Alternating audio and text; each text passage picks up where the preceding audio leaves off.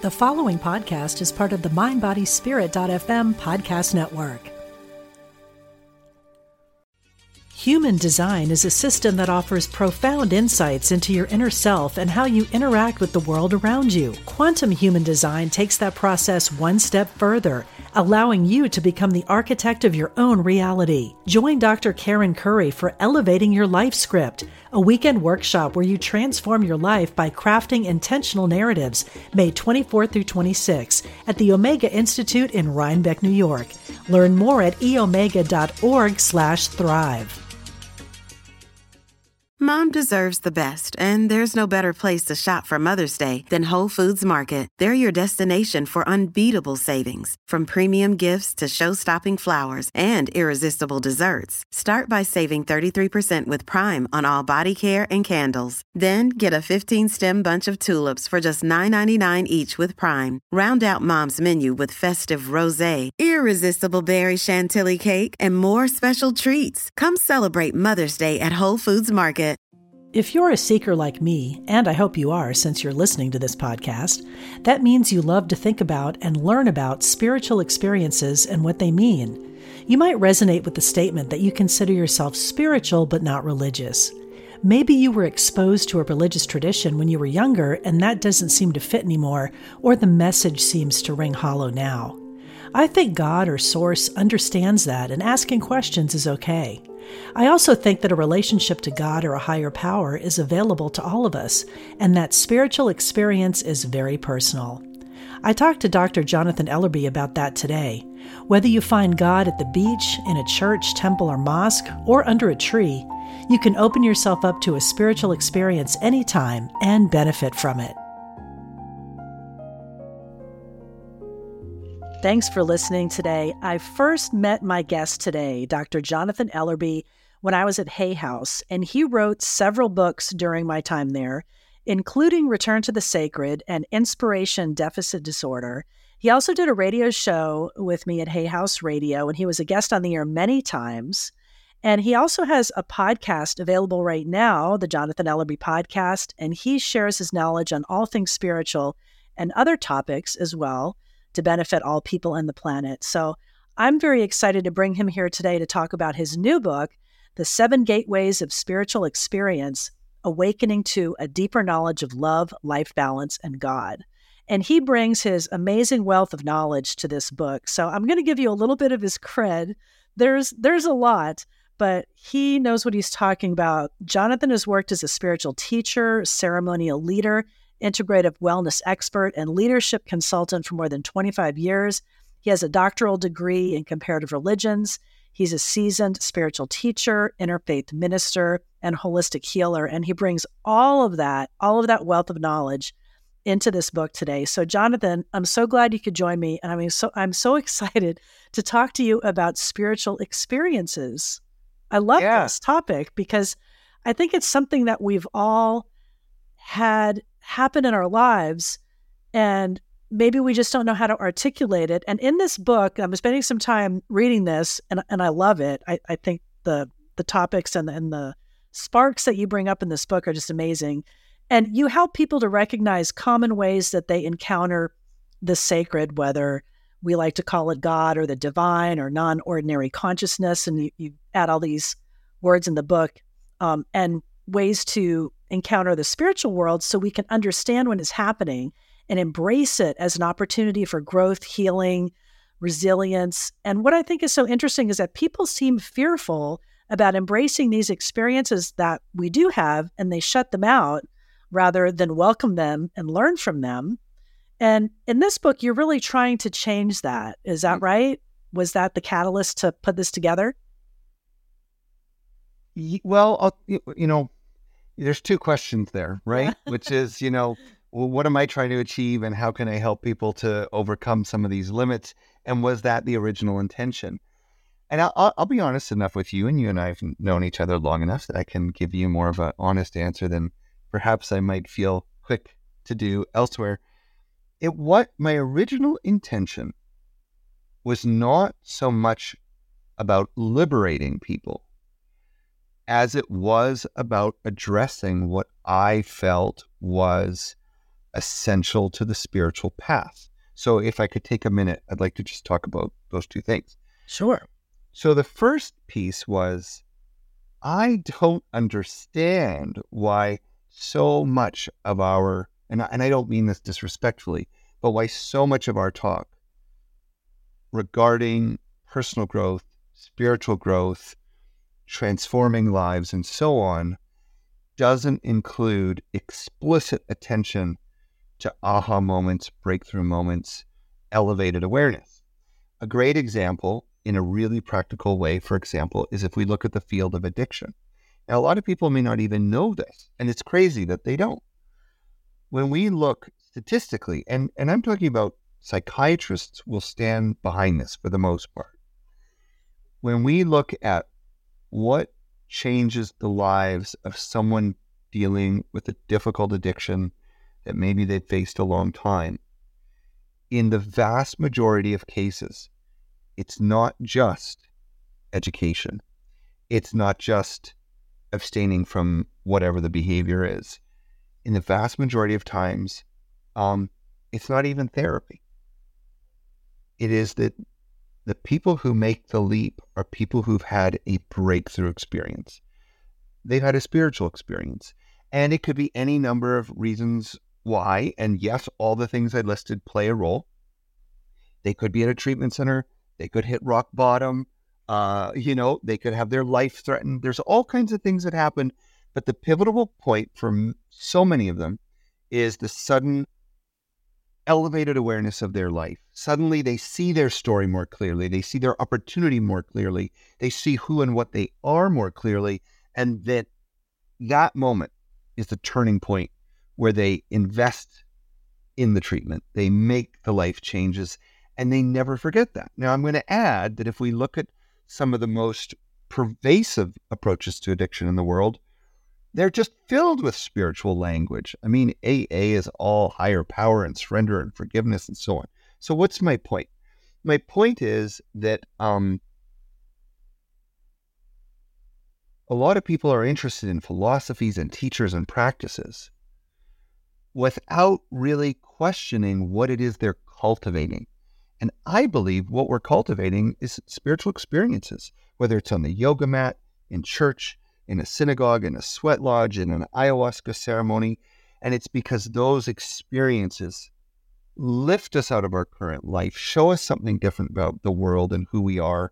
There's so much more that goes with it. You know, the book has 7 categories, but these experiences transform people, and I believe they transform our world. Now, here's the other piece.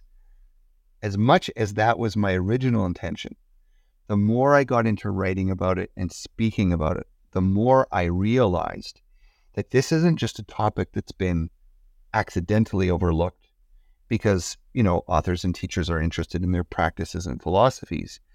I've come to realize that this is a cultural phenomena, and that slowly and steadily over the last 2,000 years, through religion, politics, education, medicine, and so on, we have been moved away, redirected, and led to believe that these non-ordinary states are either aberrant or pathological or dangerous or demonic, or just that they're insubstantial, that they don't even exist or they're not worthy of our attention. And in that light, I think even the most devoted spiritual seeker is influenced by an unconscious cultural conditioning that feels shame and judgment about some of the most beautiful and powerful things they've ever experienced. And that is really the emergent mission behind the book, which is, heck yes, let's reintegrate the power of consciousness and elevated states into every aspect of our lives and our society, because that's where society has always leapt forward. The quantum leaps don't happen arithmetically by adding up, one historical experience and another historical experience and a new technology. The big leaps, whether it was Einstein or in music or in the printing press, they came because someone had a radical vision, left themselves somehow, left their time and space, and saw something never seen before. Right. Oh, you explained that so perfectly. As I was reading the book, I was thinking of so many experiences that I've read about, things that I've experienced myself. But just to your point, like with addiction, I read Eric Clapton's autobiography, Mm. horrible addict for years. Mm-hmm. And what finally brought him to his knees was a spiritual moment that you describe. He was not able to move forward in his sobriety until he got down on his knees and had a transcendent moment. And he wasn't even a religious person growing up or anything. This was something that came to him, and he was able to move forward. Steve Jobs cites, spiritual experiences, although in his case may have been LSD involved in that. And we can talk about that too as part of it, a part of the exploration. And then another one that really struck me as so beautiful was Christine McVie of Fleetwood Mac, who passed away recently. And I read in an interview with her that the song that is really associated with her is called Songbird. And I've seen people just cry as they hear this. And she says that as she woke up out of a dead sleep, walked to her piano, and played that song from start to finish, lyrics, everything, and was just so, something came over her, and she said it never happened again in her career. That was the one song that she had that experience. Like she was always kind of trying to chase that fix, and it never happened. And those experiences that are, I hear that song today and I still cry. Those are beautiful. And if we knew how to tap into it and to recognize it and use it, wow, we would just open up so many doors as collectively as a group. Yes. And, it's why I love talking to you, because you always get it in the biggest way possible. And I think that is such an important thing we can share with listeners, which is, yes, spiritual experiences are fun to have. They're beautiful to have. They're interesting to have. There's a kind of high that goes along with a lot of them, but there's so much more to it. It's not about weirdness and strangeness and a feather in the cap like we can tell people about some sound bath or healing ceremony we went to and all the lights and visions we had. There is that layer to it, but I think what you've just captured so beautifully is there's a deeper layer, and this deeper layer not only suggests, but it convinces us when we have these experiences that there is not only more to who we are, but there's more to this world, that there is a consciousness, an energy that is communicating not only to us, but through us. And yes, if you look at world religions, they all come out of spiritual experience. So whether it's Moses on the mountain or Jesus in the desert or Muhammad in the mountain or Guru Nanak and his vision after drowning in the river and all these different things, it's all catapulted out of spiritual experience. But your reframing is essential because that's what's behind Apple computers, and it's shaping the world.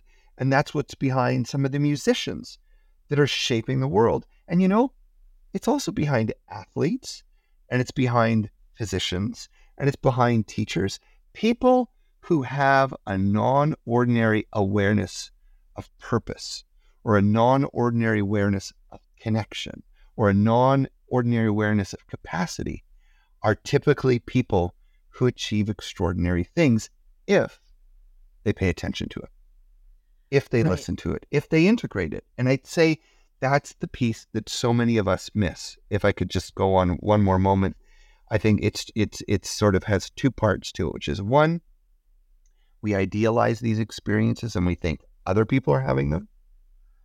And two, when they do pop up, like you got that parking spot just when you needed it, or you were thinking about that friend and then they called you out of the blue, or, these little tiny things.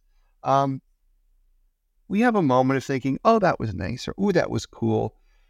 But what I think we often fail to do is to stop and really notice, integrate. Wait a second. What does it mean that I got that clue on that day?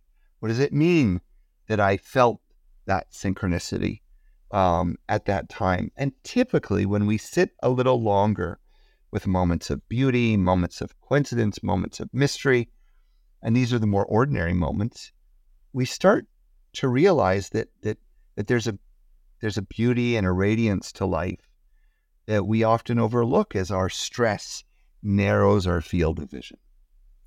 Yes, I so agree. And your book landed with me at just the right time because I've always, or I like to think I've always tried to be aware of those kind of experiences. I seek them out, whether even when I was younger, it would be like paranormal stuff or ghost stories, things like that. And then just lately for me, I think I've kind of been ignoring the magic, ignoring that force that's out there that's helping us, that's driving us, that surrounds us. And so reading this, I just got excited again. I'm like, oh, I'm going to start paying more attention to these. I can really learn from these little taps, these winks, and feelings in your gut. I mean, I'm working on a big project that you're a part of. I'm trying to build a podcast network. Mm-hmm. How many times I've wanted to throw in the towel, like, this is too hard.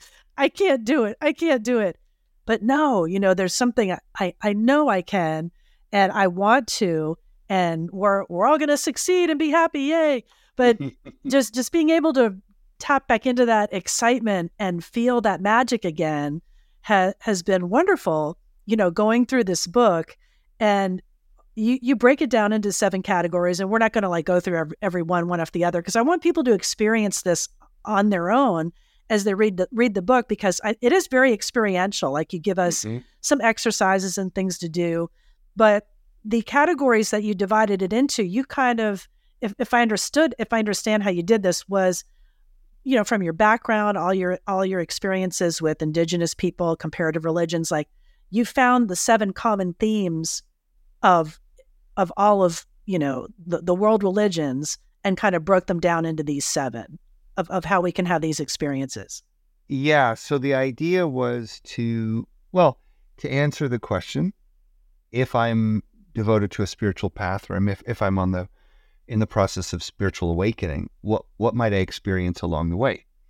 And because spiritual experiences are so closely related to the creativity of the mind and imagination, it almost seems like you can experience anything.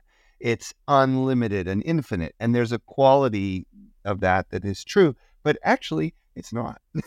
Actually, there seems to be a kind of architecture, a geography, a superstructure to consciousness itself.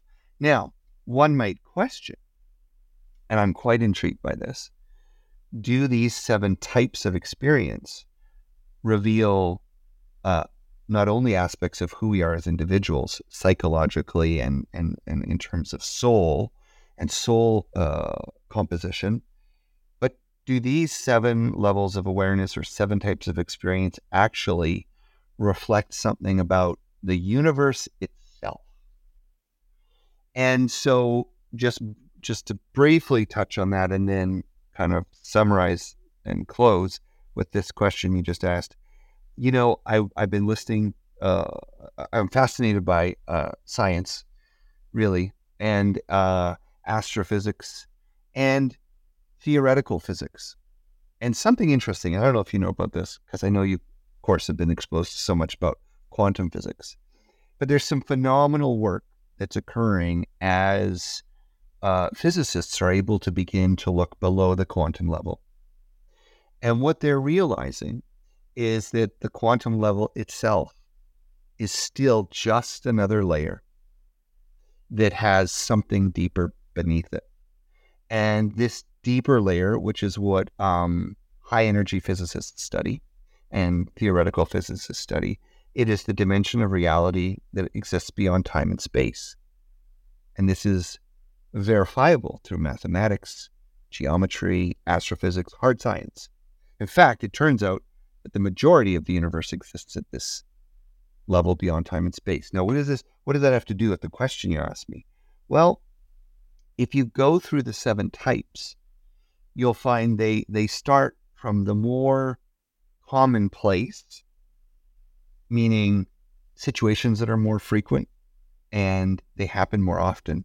And then they end up in two of the more unusual, formless spirit experience and pure consciousness experience.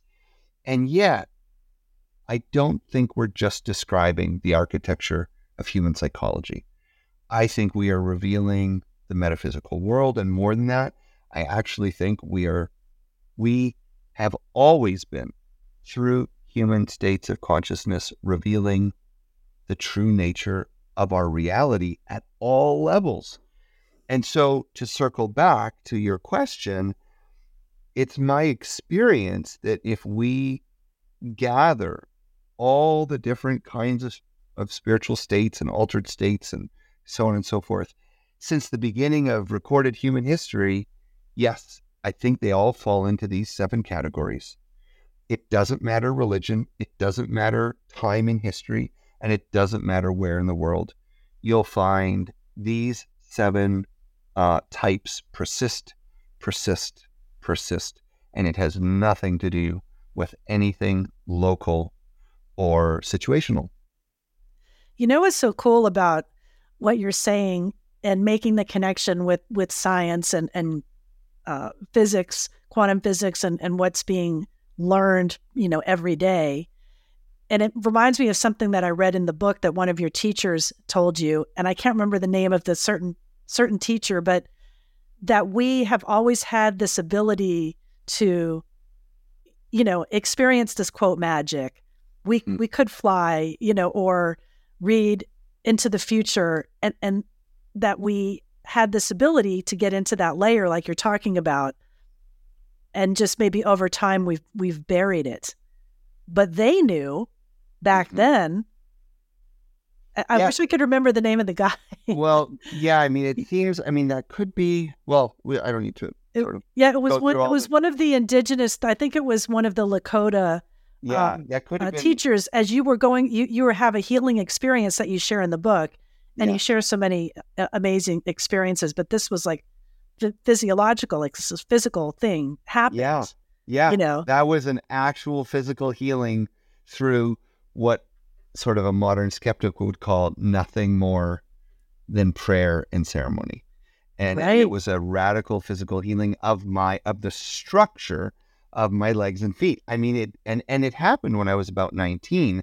And let's just say it's decades later, and I've never had a recurrence of this problem again.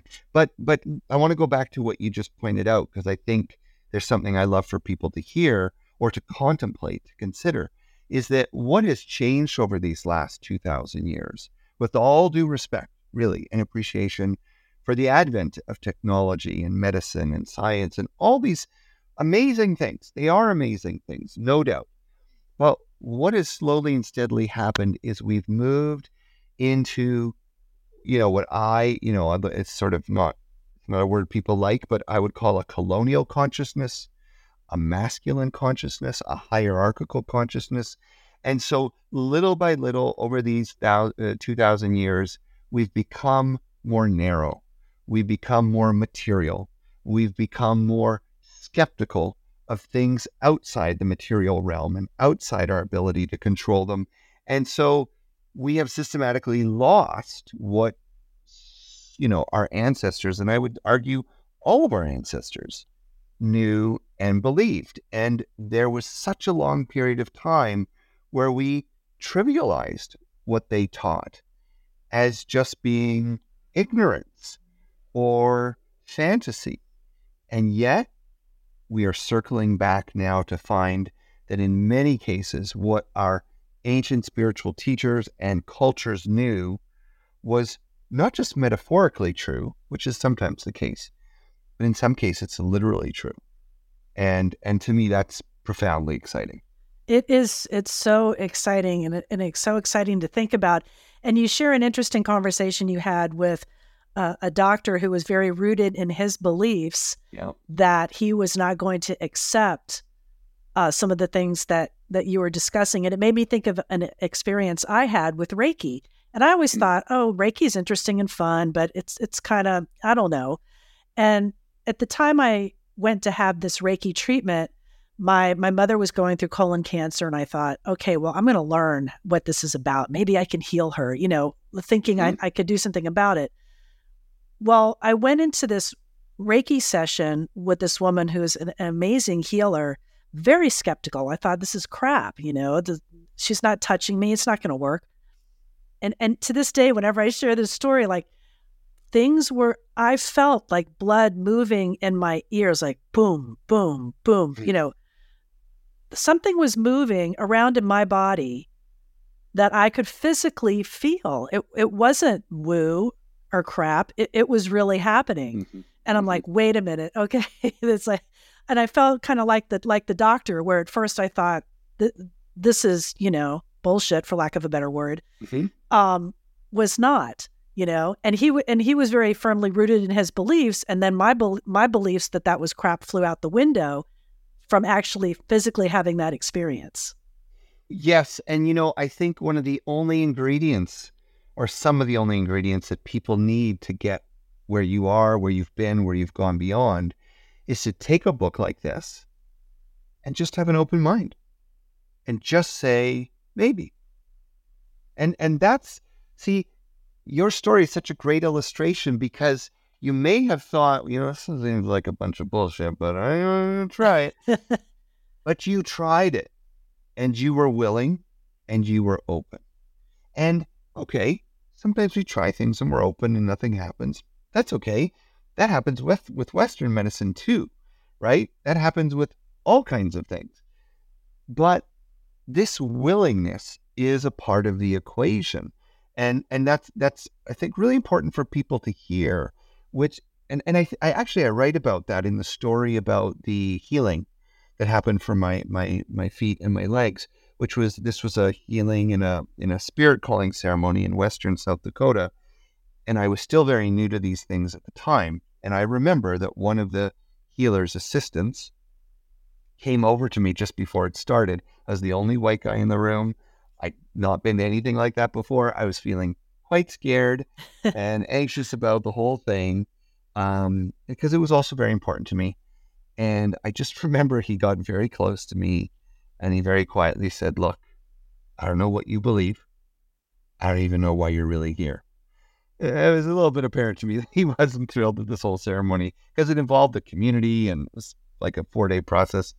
Here's this white kid from Canada, like what's this all about? So he was just very firm, and he just said, I don't know what you believe, I don't know who you are, but as long as you're in this ceremony, you must believe absolutely that everything you see, feel, hear, or are told is real. And if you don't, people could get hurt. And then he got up and left. And that's scary. And then the lights went out. I was just like, holy shit. What?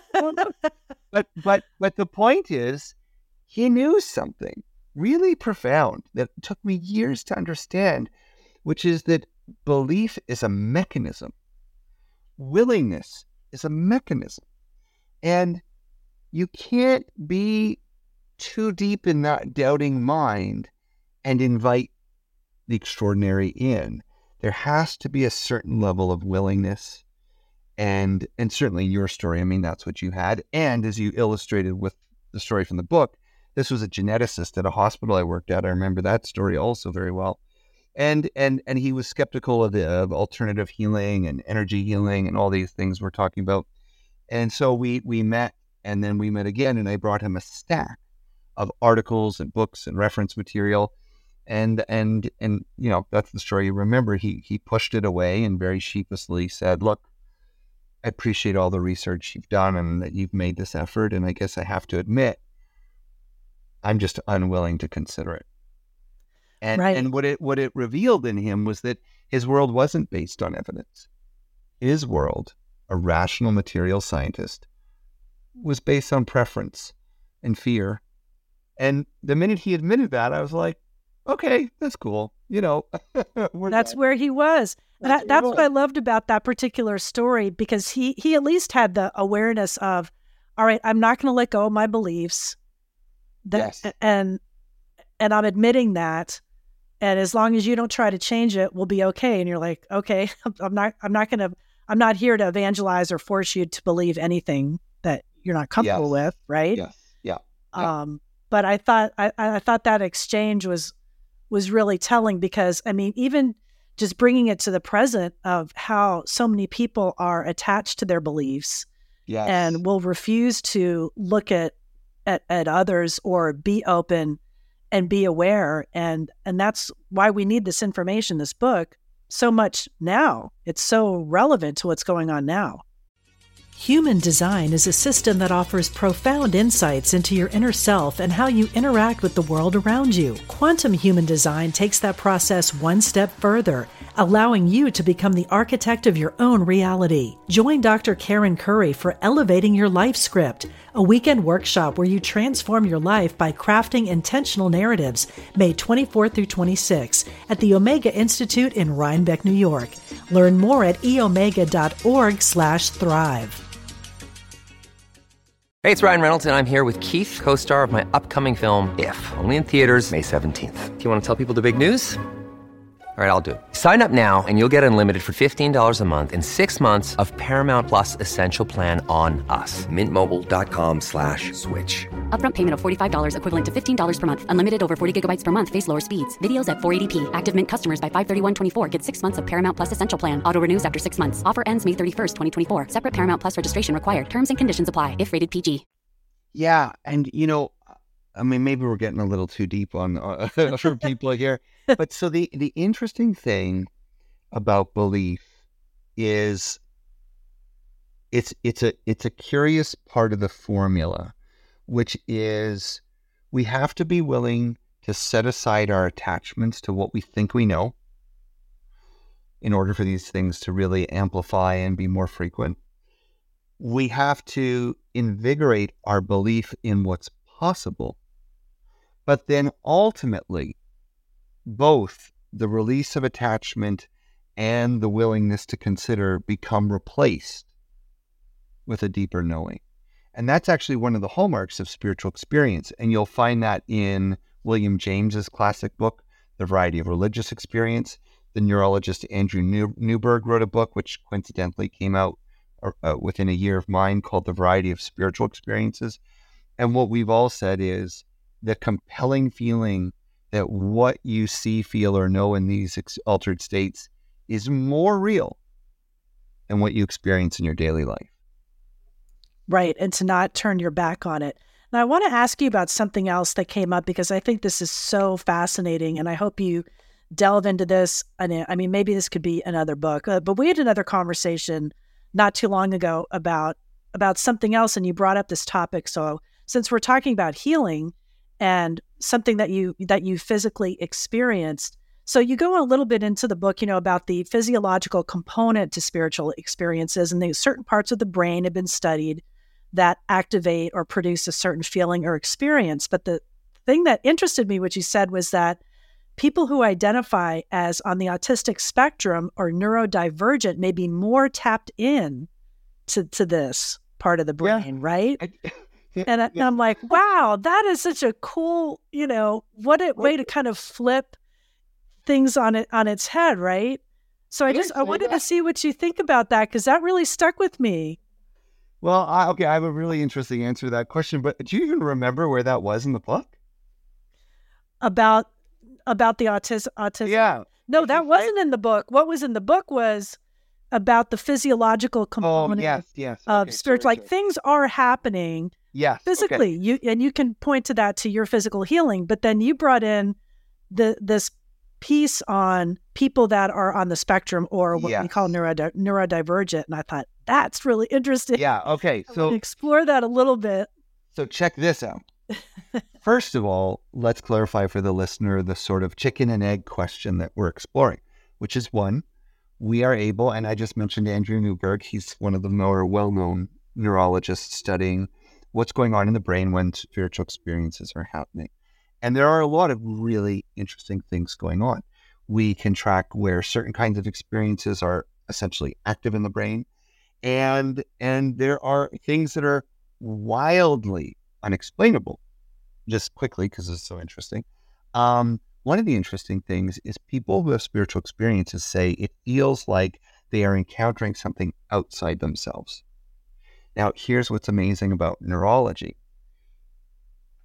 It would follow that you could then trace the imaginal pattern in the brain of someone imagining that something is coming in from the outside. But that's not what they trace. They actually show brain activity that matches what happens when something actually comes in from the outside. In other words, when we see a spirit walk into a room, the frontal lobes shut down in the same way when a real person walks in the room. So they are not proving, oh yeah, we're just making this shit up and we can poke this part of the brain and this part of the brain. It's quite mysterious. So the question then becomes, does the brain create the experience and that's what we're mapping? Or is the brain receiving the experience and that's what we're mapping? And so it leads us to the question, if it's the case that we're really seeing things out there, energies, beings, so on and so forth, maybe some people are better at this than others.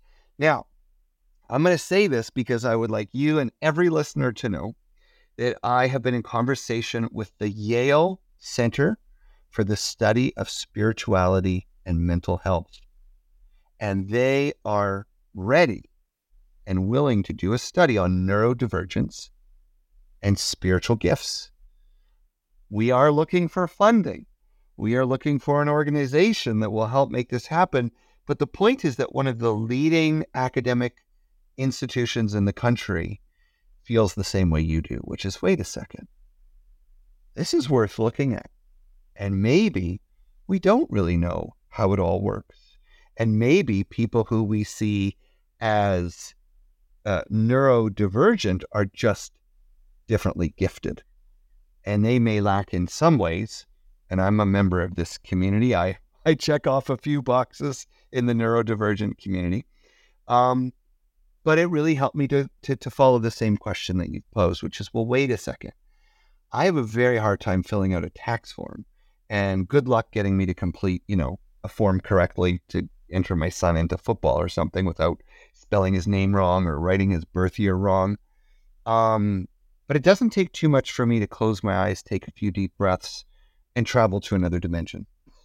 Right? Right. And maybe, you might say my soul and my brain are at work together.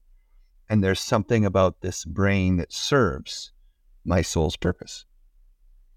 That is so, and it's so exciting that Yale, an institution like that, is going to do this kind of study, because I've always felt, looking at people and someone that might be dismissed as, well, that guy's crazy or he's talking to himself or whatever. And I always think maybe he is, right. Maybe he's just tweaked a certain way, or that person is developed in a certain way, like you said, on one hand, their brain is not computing this input of information. Like, I'm horrible with numbers. I shudder to have to do any of that.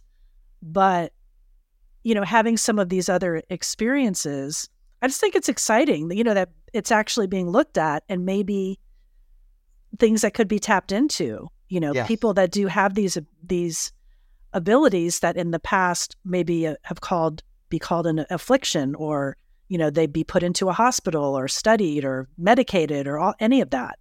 Yes. Well, there's a couple of things to point out there. First of all, if anyone's listening and they're excited and they have $1 million they want to give to Yale for this, please contact me and I'll help you sort it out. But the interesting thing that we're finding on this topic, and there are a lot of great psychiatrists that have come to see this as well, is that once upon a time, when we had a more spiritual and even religious worldview, there was, not always, but there was often a place for people with these differences. And so rather than being identified as having a mental illness, which, yes, I think over the last 1,000 years, for sure that's what's happened to people, they would be seen as gifted. And the other thing that would typically happen is they would be protected and guided to understand how to work with their gifts. So I've been very, very close to some very powerful traditional healers, indigenous traditional healers in my life. And in most cases, they were people who at a very young age, even as young as toddlers, were separated from other kids and raised with more insulation, more exposure to old culture and tradition. And my point being that if you are a highly sensitive, empathic, ultra-intuitive, clairvoyant psychic, and you grow up in a home with abuse or trauma or addiction and harshness, and no one tells you that what makes you different may make you gifted, you better believe you're probably going to end up on the street. Because I can at least say from my own experience as someone having some of these qualities, I mean, there are some things that happen on an almost daily basis where I am so sensitive to it. It's like someone's put a garbage can over my head and they're just hitting it with a metal stick, a pipe. And I regulate it, and I've learned to, this has been my life, is mastering this sort of consciousness. But good Lord, if I didn't know better, I'd probably be crippled by the sensory overload. So I think there's a lot of people out there that might have been guided down shamanic paths or healing paths or clairvoyant or psychic paths, and instead they've ended up either mentally ill or they've ended up on the street, essentially trying to medicate the discomfort that they can't understand. So it's a pretty profound topic that you've cracked open. Yeah, and I mean that would probably take several other shows, or maybe another book. maybe you have to write another book on this. I mean, what I got out of a lot of reading this is just to bring it to my experiences, that I want to be able to have more of these. Yeah. I want to be able to recognize them. I'd like to be able to control it more, or to make them happen. Like, I think I've seen flashes of things, and that's why I've always been so intrigued by spirituality, or even what would be considered paranormal things that you can't explain. Yes. Because I've seen kind of flashes of it, and I want to be able to explore it more. And that's what your book, I think, is giving people, the permission, and also some guidelines and some exercises to be able to take those steps. And we're not even talking about, we haven't even gotten into like the weird stuff. Yeah, like the other weird stuff, like, psychedelic experiences, or, out of body and things like that. And I know you had said before, I've been out of my body many times. Like, well, I want to do that. I've only even experienced that once, and I got scared. Like I got myself into a meditative state, but I was so young, like 17 or 18, just kind of exploring these topics. And I actually felt myself rise out of my body. And I had a second of, what is happening? And automatically I was back in, and I've never been able to do it again. I'm like, now that I have more presence of mind, or a psychedelic experience, like the only other psychedelic experience I had, I think I was maybe 19, and it was fun, but I ended up sitting in a tree with a friend of mine for like 8 hours. And we had these like incredible conversations, and we're looking at the sky and everything. But I wasn't trying to have any kind of real spiritual awakening. I just thought it was something fun to do, Right. So you brought up so many important things. So long ago in the 60s. Back in the day. Back in the day, well, not that long ago, but in the 1960s, when they were studying LSD, and all this stuff. I mean, that was when they sort of coined the phrase set and setting. Yes. So for people that have heard of that before or wonder what that's about, it's about the importance of your mindset going into the practice and the environment. So, lots of people, believe it or not, even on Sunday during the Super Bowl, I know for a fact that millions of people had a spiritual experience that day, but didn't understand it, didn't grow it in the moment. But because these moments of high elation, these moments of high excitement, and imagine super elated, drinking too much, all these things. And especially, I know this is dating the interview, and who knows when someone's going to hear this, especially if you're a Chiefs fan. I mean, imagine this person being high as a kite emotionally. Maybe they smoked something. Maybe they drank something. They go out on the lawn after the game and they lay on the grass, all the relief. And I'm telling you, there's a dude out there with a football jersey and nacho cheese all over his pants. And he had a brief glimpse of God. And we don't think that. We don't. Right. Now, the problem, of course, is so many of these experiences are very intense. And as you shared, there's often a dissolving of the ego. So if we don't know that's supposed to happen, most of us instinctively and rightfully will just shut that down. Be like, I don't know what was happening, but I was losing myself. And I'll tell you, I mean, that was something that I probably sound a little insane at this point, but, in my 20s, it was something I was really working on, which is how to stay open and present when I was beginning to feel terrified that I was losing touch with reality. And it takes time, but you can get there. And here's another element, which is there's also some parts of the book where we talk about mental health. Because in the end, what I've come to discern pretty clearly, and I think most psychologists and psychiatrists would agree, that mental breakdown and illness is absolutely not the same as spiritual breakthrough. And at a superficial level, sometimes they may look and smell similarly, but really they're quite different, because one is destabilizing. It's not just scary for a moment. It stays there. It leaves you feeling lost at sea. Whereas the other, meaning spiritual experience, you may go through a threshold of fear or some similar moments, but then typically it's grounding, it's meaningful, it's empowering, and it leaves you with a greater sense of stability. And that's not to, cast a negativity on mental illness or mental breakdown. It's just that that's a part of life, and we shouldn't confuse the two. And yes, each can help inform the other. Right. There's so much exciting research going on in this realm. And I'm just wondering, I mean, I could talk about this all day, but I'm sure you've got stuff that you're going to have to do later. And I really want people to think about spiritual experience as something that is accessible to them, that they can have in their lives, that they can recognize whether they feel, some people are like the guy you described in the book about feeling, spiritual at a baseball game. That was his church. Right. I have a friend that we go to beach yoga and she calls it church. Because to her, when we're at beach yoga and it's just beautiful, we see the ocean and it's awesome. And that's where she gets that fix.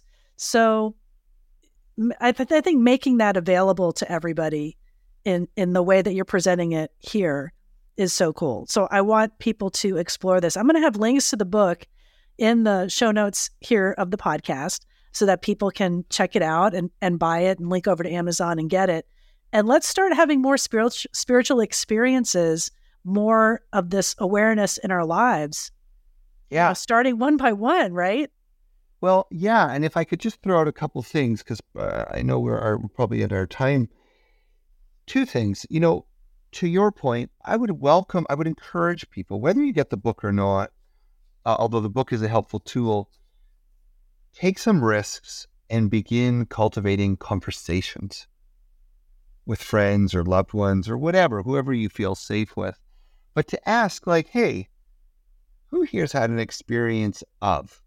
Or who's here had an experience that you can't explain? Or I heard this podcast with Diane Ray and Jonathan Ellerby, whose new book is out now. No, I'm just kidding. And you'd be surprised to find out how many people can talk about this. I used to do this exercise depending on the topic.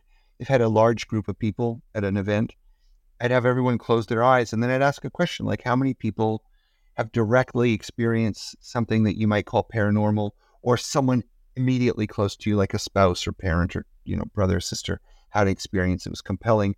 You'd be shocked how often it's more than half the room. How many people have had a moment of, sudden transcendent connection with the universe, whether it was hiking, biking, having sex, smoking drugs, whatever. Oh my gosh, like 80% of the room goes up, but everyone's eyes have to be closed, or no one puts their hand up. And then here's the other thing that I wanted to say that's really kind of fun. A lot of people listening here have heard of gratitude journals. Sure. You do a spiritual experience journal. So every day before bed, you get your journal out and you ask yourself, what moments today could have been glimmering glimpses of a world beyond? And you think, oh my gosh, there was that moment where I was feeling low and that person came up to me in the coffee shop and they just turned my day around. Maybe that was a spiritual experience. Oh, there was that coincidence.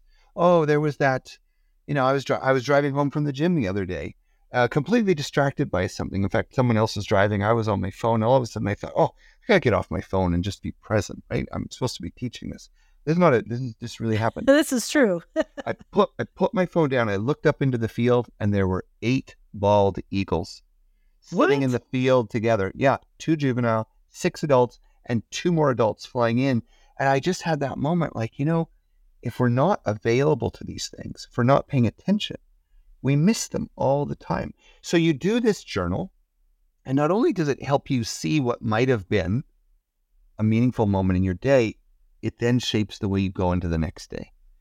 And now you're looking for the synchronicity. You're looking for the moment of peace or mindfulness or present moment beauty or even something more. So cultivating awareness and paying attention matters.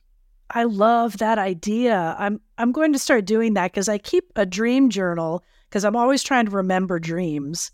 And I think this is even better because I can write down the spiritual experiences, or you don't even have to call them that. Call them, I don't know, whatever, if the word spiritual might be weird. But like even yesterday, as I was reading this book, I was trying to kind of reframe my day. Well, what was the spiritual experience I might have had today? And I had this amazing conversation with an old friend I haven't talked to in like 30 years that I used to work with in radio.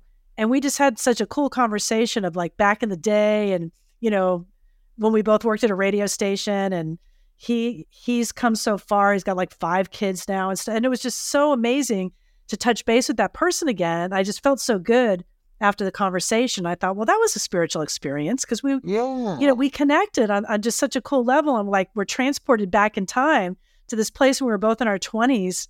And now I'm much older than that. Yeah. And to me, it was like a spiritual experience. So yeah, I love that. The spiritual journal. Let's do it.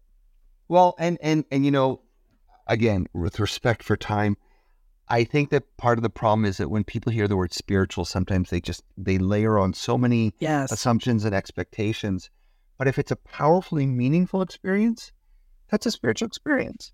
If it's an experience where there's a palpable energy that you can't quite explain, but is a part of the experience, or it lifts you above, or shows you something, or invites you to a feeling of connection or love or wisdom, that's a spiritual experience.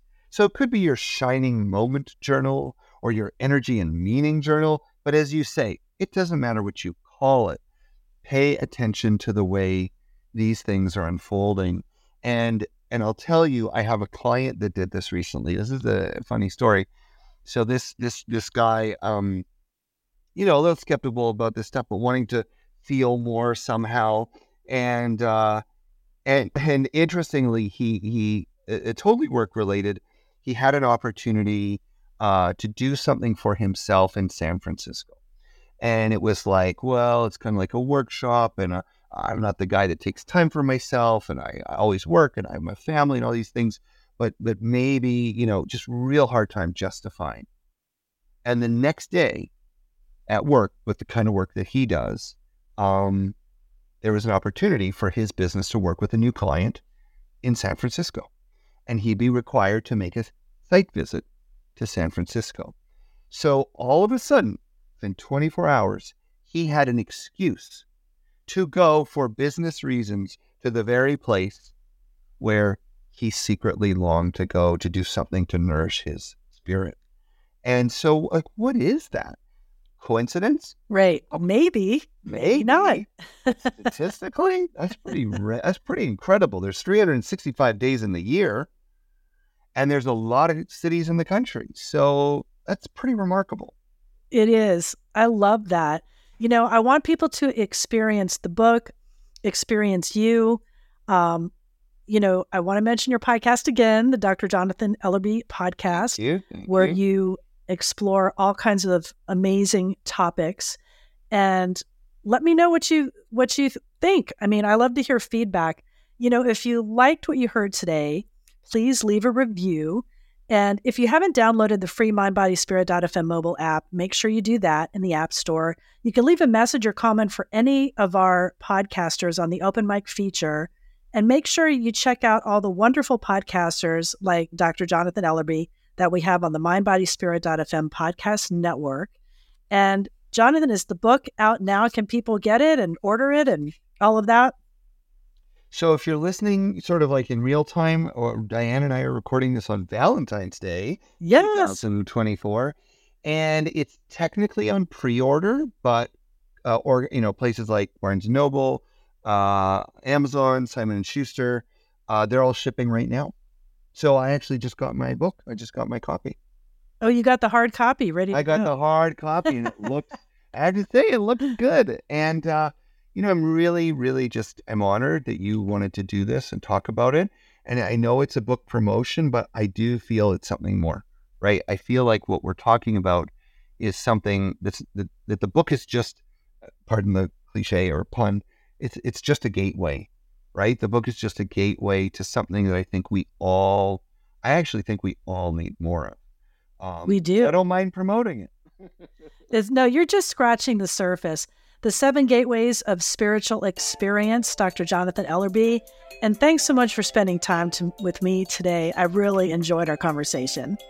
Me too, as I always do. And thank you for all that you do.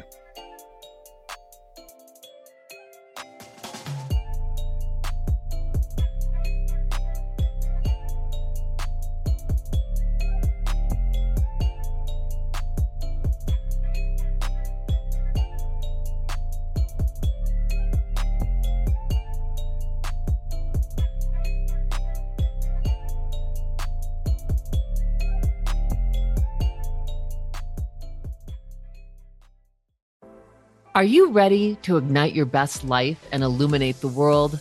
I'm Stephanie James. I'm a motivational speaker, transformation coach, and psychotherapist. And what lights me up is helping people just like you create the greatest versions of themselves. On my podcast, Igniting the Spark, I will help you ignite your joy and reach new heights in your personal and professional life. Join me for some incredible conversations with authors, spiritual teachers, and other influential thought leaders to help guide you on your way. If you are ready to stop playing small, join me for Igniting the Spark on the mindbodyspirit.fm network or wherever you get your podcasts, and ignite your best life.